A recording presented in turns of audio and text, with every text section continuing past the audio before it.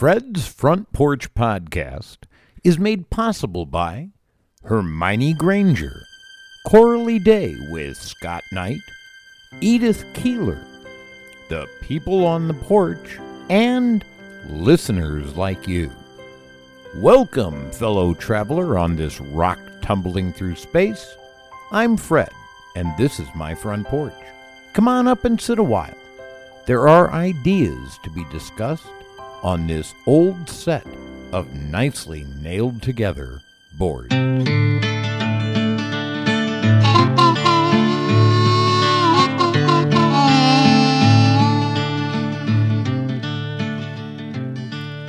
My life now.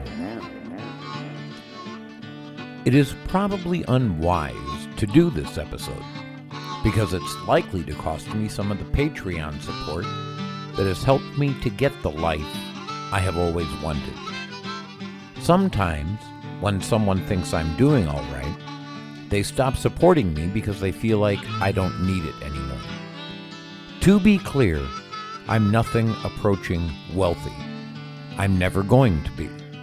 I do, however, if I am very careful, have enough to live every month. This is, in large part, because of the help my Patreon supporters and several other good friends of mine have given me. I have, for example, one friend who is the mother of one of my classmates from my days in high school who sends me lovely cards with $40 in them from time to time. She thinks of it as nothing, but it makes it possible for me to get through just a little longer, and I couldn't be more grateful. Another friend got his taxes back and, for absolutely no reason, sent me $75. Those unexpected gifts helped me to get the little extras. I just got another blanket that has no stuffing because of my friend's tax return gift. Speedy Shine can't ruin it. My room isn't covered in feathers anymore. My life is better, and I get to enjoy luxuries I wouldn't otherwise even consider. Without my Patreon support, I would never make ends meet every month. Without having the good fortune of renting a place for half price, I would never make ends meet every month. If I still had a car, I would never make ends meet every month. I've learned to adjust my life to my meager means. I can't afford to buy every book I want, but one of the people on the porch, Frau Bluka, just bought me Valerie Bertinelli's latest book, for which I could not be more grateful. And I still can't afford my bookcases or to get my plumbing fixed, but I don't spend every day worrying about getting evicted or losing my electricity or paying my internet, because all of those things are covered in my wildly reduced rent. Update. My best friend has become a notorious furniture flipper. She buys furniture cheaply at something called Offer Up, with the intention of selling it at a profit. She's gotten the furniture several times now, but she's never sold any. Either she or her boyfriend decide they love it and want to keep it. Using these newfound skills, she is shopping for 4 big bookcases for me for a total of $50 or less. I'm hopeful she will be successful. It would be a huge step toward making my life complete. This didn't come easily. I'm the recipient of more kindness and generosity than I could possibly deserve. I never forget that for even a moment. But I also worked hard to get where I am. I worked at grocery stores when I was a kid. I worked at daycare centers when I was a little older. I went to NAU for a little more than 4 years. We don't talk about my first semester, thank you. I became a teacher, and I did that for 29 years. I taught defensive driving on weekends during the final 5 years of my elementary school teaching career because my salary wasn't keeping up with inflation. Rent kept going up, but my checks didn't. When I quit teaching, I took most of a year off, and I lived the life I had always wanted. Inevitably, I had to go back to work, and I sold DirecTV for quite a while and taught all the defensive driving classes I could get. I drove for Postmates. And when my diabetes finally destroyed what was left of my health, I spent nearly 3 years trying to get my disability. Disability pays my half-price rent and my phone bill. Everything else is funded by Patreon. The license I just got for the software I used to do this show was paid for by the people on the porch. When I have to renew the license for the music I use, that will also come from the money I get from Patreon. It took me more than 2 years, doing at least one episode a week, to get to this point. I'm proud of my success. I no longer live the life of the desperate. I did. I lived it for a long time, and I have to tell you, it sucks. If it weren't for you... And let's face it, if you're listening to the show, you're almost certainly one of the people on the porch. I don't think very many others listen. I could never have made it this far. You made my better life possible, and I couldn't be more grateful. Please, please, please don't stop. I am beating my depression for the first time in years, and it's because my circumstances are no longer anxiety-producing. You did that for me.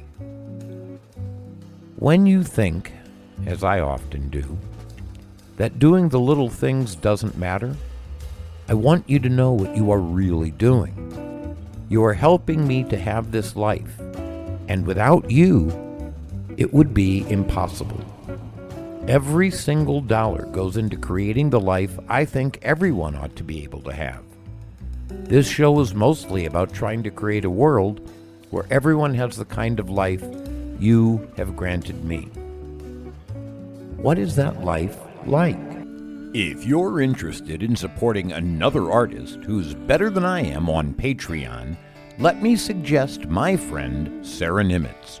You know, of course, she wrote my favorite hymn, Shine, and that my dog, Speedy Shine, was named after that song. Look what happened on her Patreon-only variety show, Secret Songciety.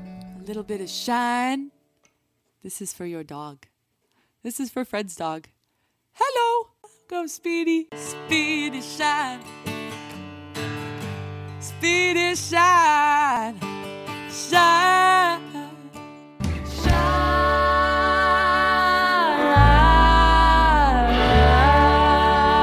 The link is in the show notes. This morning, without an alarm, I woke up a little after 6 a.m. The first thing I felt was my dog, Speedy Shine, cuddling next to my leg. I smiled. I took my first conscious breath. I took a moment to appreciate the beauty of that experience. We shared loves and cuddles until he woke up, did his morning shake, and then gave me kisses. I felt good before I was even out of bed. We laid there a little longer. He needed a few more minutes of cuddling before we both went to take care of our morning business. When I did mine, he came in and put his paws on my lap to remind me he loves me. After he did his, he came over to my backyard chair to tell me he was a good boy. We went in for treatsers, but he didn't really care about them. He just wanted to show me how good he was. I went back out for a morning cigarette and to see what happened in the world while I was asleep. People had responded to my pictures of Speedy Shine and the new covers that wouldn't spread feathers all over my room. They had nice things to say. Speedy Shine laid on the blankets by the back door so he could watch me. It was too cold for him out there, but he wanted to be sure I was still around. I wish I could find the words to explain how good that makes me feel. I texted my best friend to tell her I hope she slept well, that I hope things are going well with her boyfriend, that I hope work goes well, and that I continue to love her most. That always sets her up with a nice start to a day that is going to be much more difficult than mine. I know. I did what she's doing today, every day, for 29 years. Teachers can use all the emotional resources they can get. I make sure I tell her I love her whenever we're done talking or texting for a bit. I recognize I could easily be dead before we communicate next. I want to be sure the last thing she hears from me is that I love her. I do the same thing with my mother. I do the same thing with Speedy Shine. I do it sometimes with you. I played a game of Clue on my phone.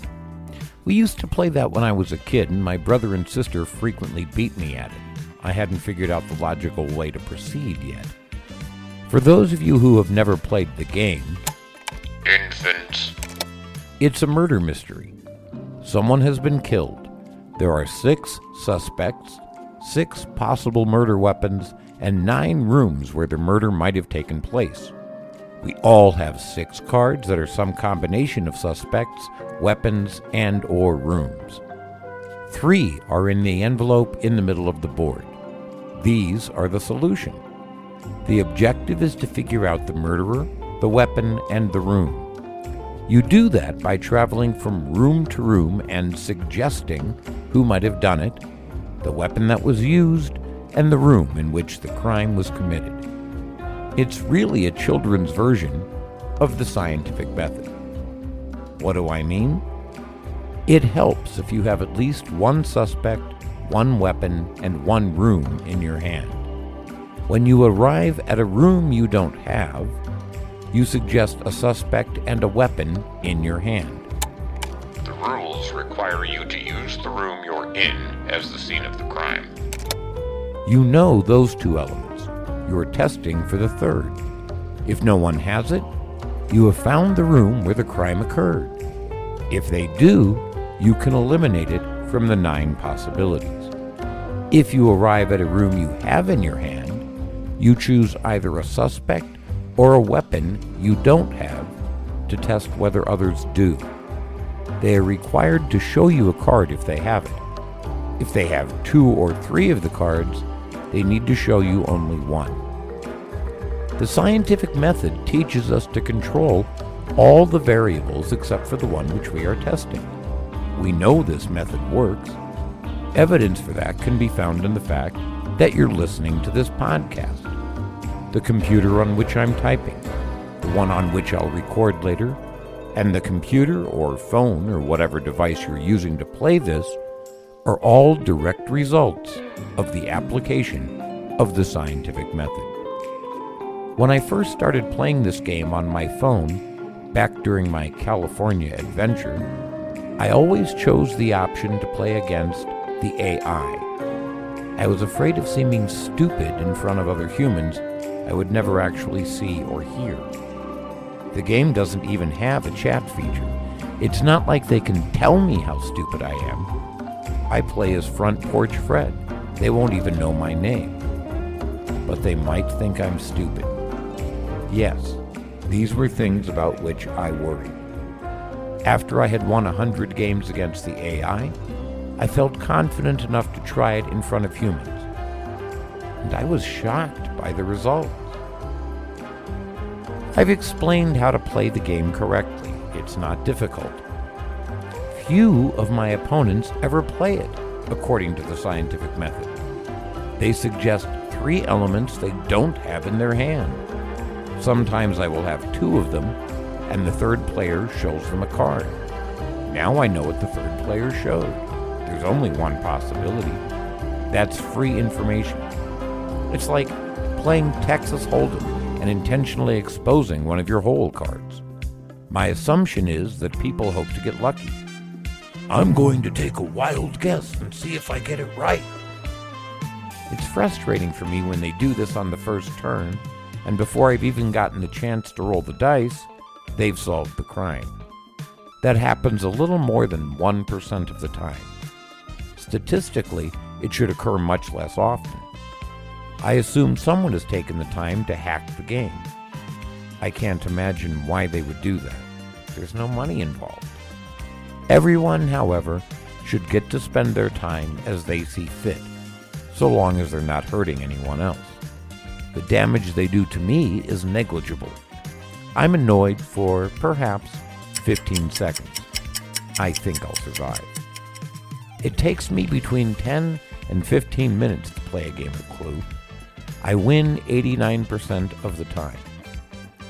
Now and then I encounter a player who also knows how to play the game correctly, and then it's a true race to see who can find the right room first. We tend to find the killer and the weapon almost simultaneously. When I want a shorter game, I play Othello. This is another game we played as kids. You flip tokens from black to white and back. You're either black or white. Your opponent is the opposite color. Whoever has the most tokens at the end of the game wins. It's another great little logic puzzle that allows me to think without taxing my brain sufficiently to make me frustrated. I won't play that online at all. Even at the very easy level, I still sometimes lose to the AI. A smart player can crush me, and I don't enjoy that as much as one would think. Again, I feel embarrassed. I'm less interested in competition than I am in spending a few leisurely moments thinking just a little. Shorter still is solitaire. If the game takes more than 3 minutes to win, I think of it as a failure. I'm sure you've played that before. It's a card game we all learn as children. I used to cheat as a child, and the phone won't let me do that. Sometimes the deck is unwinnable. I can always play another one. I read when I want now.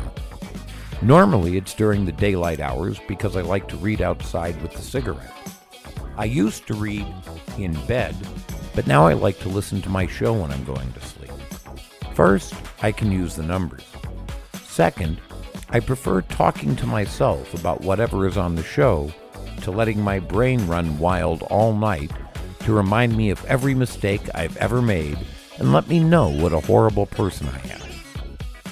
My podcast voice generally drowns out the voice of my prosecutor. You'll find him in episode 97, The Prosecution Never Rests. Finally, my voice saying, Fred's Front Porch Podcast is made possible by, has become a signal for Speedy Shine. Before I even turn the bedside light out, he's diving under the covers to secure the best cuddle spot before I go to sleep. How lovely is that? After my morning routine, I like to come and sit at my computer and write. I play my Spotify playlist. No, I don't feel like arguing about Neil Young and Joe Rogan right now. I'm in a good mood. I look over my shoulder from time to time to make sure Speedy Shine isn't destroying anything that might hurt him. Other than that, I'm essentially talking to myself through my fingers on the keyboard. I'm rethinking my ideas. I'm clarifying. I'm understanding my life a little better. It's a wonderful experience. When I start to get hungry, I go make a microwave breakfast. I'm ecstatic that I finally got enough in food stamps that I can afford to eat now. I don't ever worry about going hungry anymore. That is a fantastic luxury. I love that feeling. Breakfast is always in bed. As far as that goes, so is lunch and dinner. I don't have, nor do I really want, a kitchen table. I have my TV in my bedroom, and I like to watch some Dick Wolf show while I eat. I enjoy most of the Law and Order shows, the One Chicago shows, and I just started FBI. They aren't more challenging than I can handle. They are new to me. The characters become my friends over time. No, it's not Aaron Sorkin, but I can recite nearly every word of every episode of television he's ever written. A person needs something else. Some of the new Star Trek shows are pretty good. I love Picard. Prodigy is surprisingly good. Obviously, I've already seen all of the original series and The Next Generation more times than I can count. So, Dick Wolf is part of the meal ritual. Speedy Shine has learned, lay down. When I finish more than 90% of my meal, he knows he will get a little if he is a good boy. He is always a good boy. I share the last of the meal with him, and in a little while, we're either going to pull up the covers and start up the podcast, or we're going to get up and go read outside. I love a nice morning nap. I get to choose now what to do with every minute of my life. I have a few alarms on my phone. I had to change the mom call from 7:37 p.m. to 6:25 because she's getting tired earlier. She's 91. No one gets to complain about what time she goes to bed. I have an alarm set for 1:45 every Wednesday, so I get to Weekly Wacky Wednesday by 2 my time. I have an alarm for 4 p.m. to remind me to take my Lantus. When I have a doctor's appointment, I have an alarm for that. Everything else, though, those minutes are up to me. I get at least one nap a day. Sometimes, if I'm caught up on the show, I manage 2. I have the time I need to write my show at a leisurely pace. I try to have the script finished by Friday, so I can record, score, and Horace on Saturday. I bounce the episode, find about 60 seconds for use for next week on Fred's Front Porch Podcast, and then I'm ready to go. Sunday, I assemble all the pieces for this week's episode, knowing I already have next week's episode done, and I can relax. I spend far too much time worrying about whether anyone likes my show. I obsess about numbers, but I keep trying to stop that. I'm checking my numbers less frequently. At first, it was just ego. Now that I'm deriving a little income from this, I find I really don't want to lose the life I've worked so long to get. You are the reason I can live my way. I want us all to work together so everyone can choose how to spend their minutes without worrying about whether they will be able to pay the rent and eat. Everyone deserves what it took me nearly 60 years to get. Is it possible? Why, yes. Yes, it is. I know that because I'm doing it. I want you to have a life at least as good as mine. You deserve it every bit as much as I do. And I couldn't be more grateful for the life you've given me. I love you very, very much.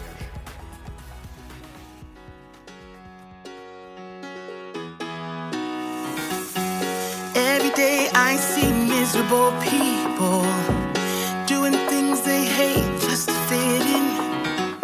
I know it's easier to get along peacefully, but have you ever thought about you? Don't know why I keep on doing what I'm told to do when the rules are made up by someone we never knew. Baby, wipe your tears and hear me out. We don't need someone to feel alright. Let's do the streets on a Monday. Let's call your exes and tell them they can join us too. Why always worry about money?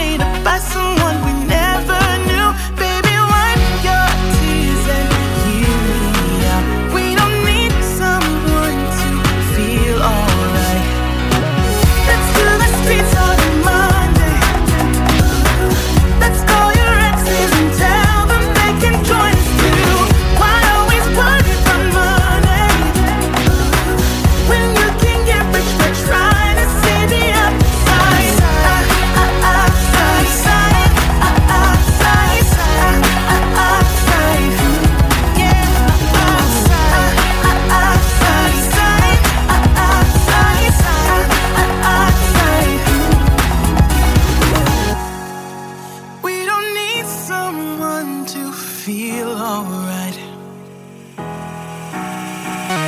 Let's do the streets on Monday. Let's call your exes and tell them they can join us too. Why always party for money when you can get rich for trying to see the other side? Outside, outside, outside.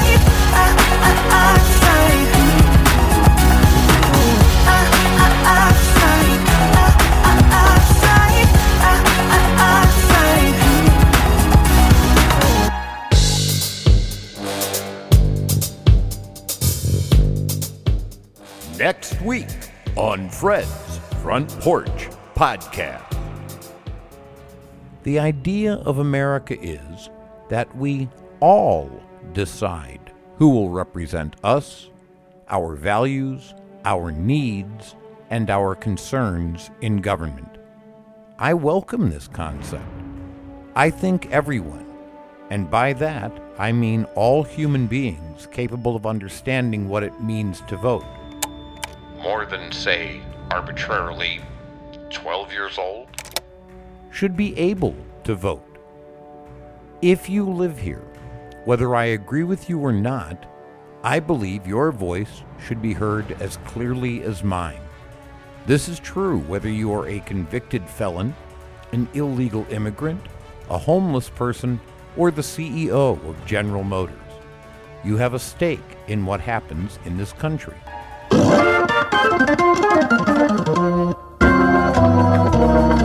These are the people who help to keep me alive. I'm exceptionally grateful to each and every one of them. Hermione Granger, Edith Keeler, Coralie Day with Scott Knight, Sherlock, the mystery patron, Mandy, Kevin Boyce, Joe March, Miles O'Brien, Sandy Brower, Marie Janicki, Mike Cooper, Phil Parkman, Judy W. Morris, Chris Donnelly, Corey Pluard, Claude Burt Lansden, Jesse Rogers, Virginia Rupert, Scott Shelby, Mark Rosema, Laura Engram, Natalie, Elizabeth Bennett, Zarif, Robert Blomker, Greg Roybal, Pavel Shabayev, and Frau Bluka. Cindy Mandel, Amos Stewart, Michelle Sylvester, Carrie DeDeo, Ursula Phillips, Sarah Nimitz, John G., Christine L. Patterson, Chuck Curry, Corey, Roxanne Wolf, Kim, Deborah Rice, Jamie Sassy, The Lady in the Doorway, MJ, and our first supporter, Jareen. Zara, Daniel H., A.A. Milne, John Donovan, Stacy Height, Cindy Mandel, and Corey. Thank you all for sharing this journey with me. It is in the darkest skies that the stars shine most brightly. All of us will shine together.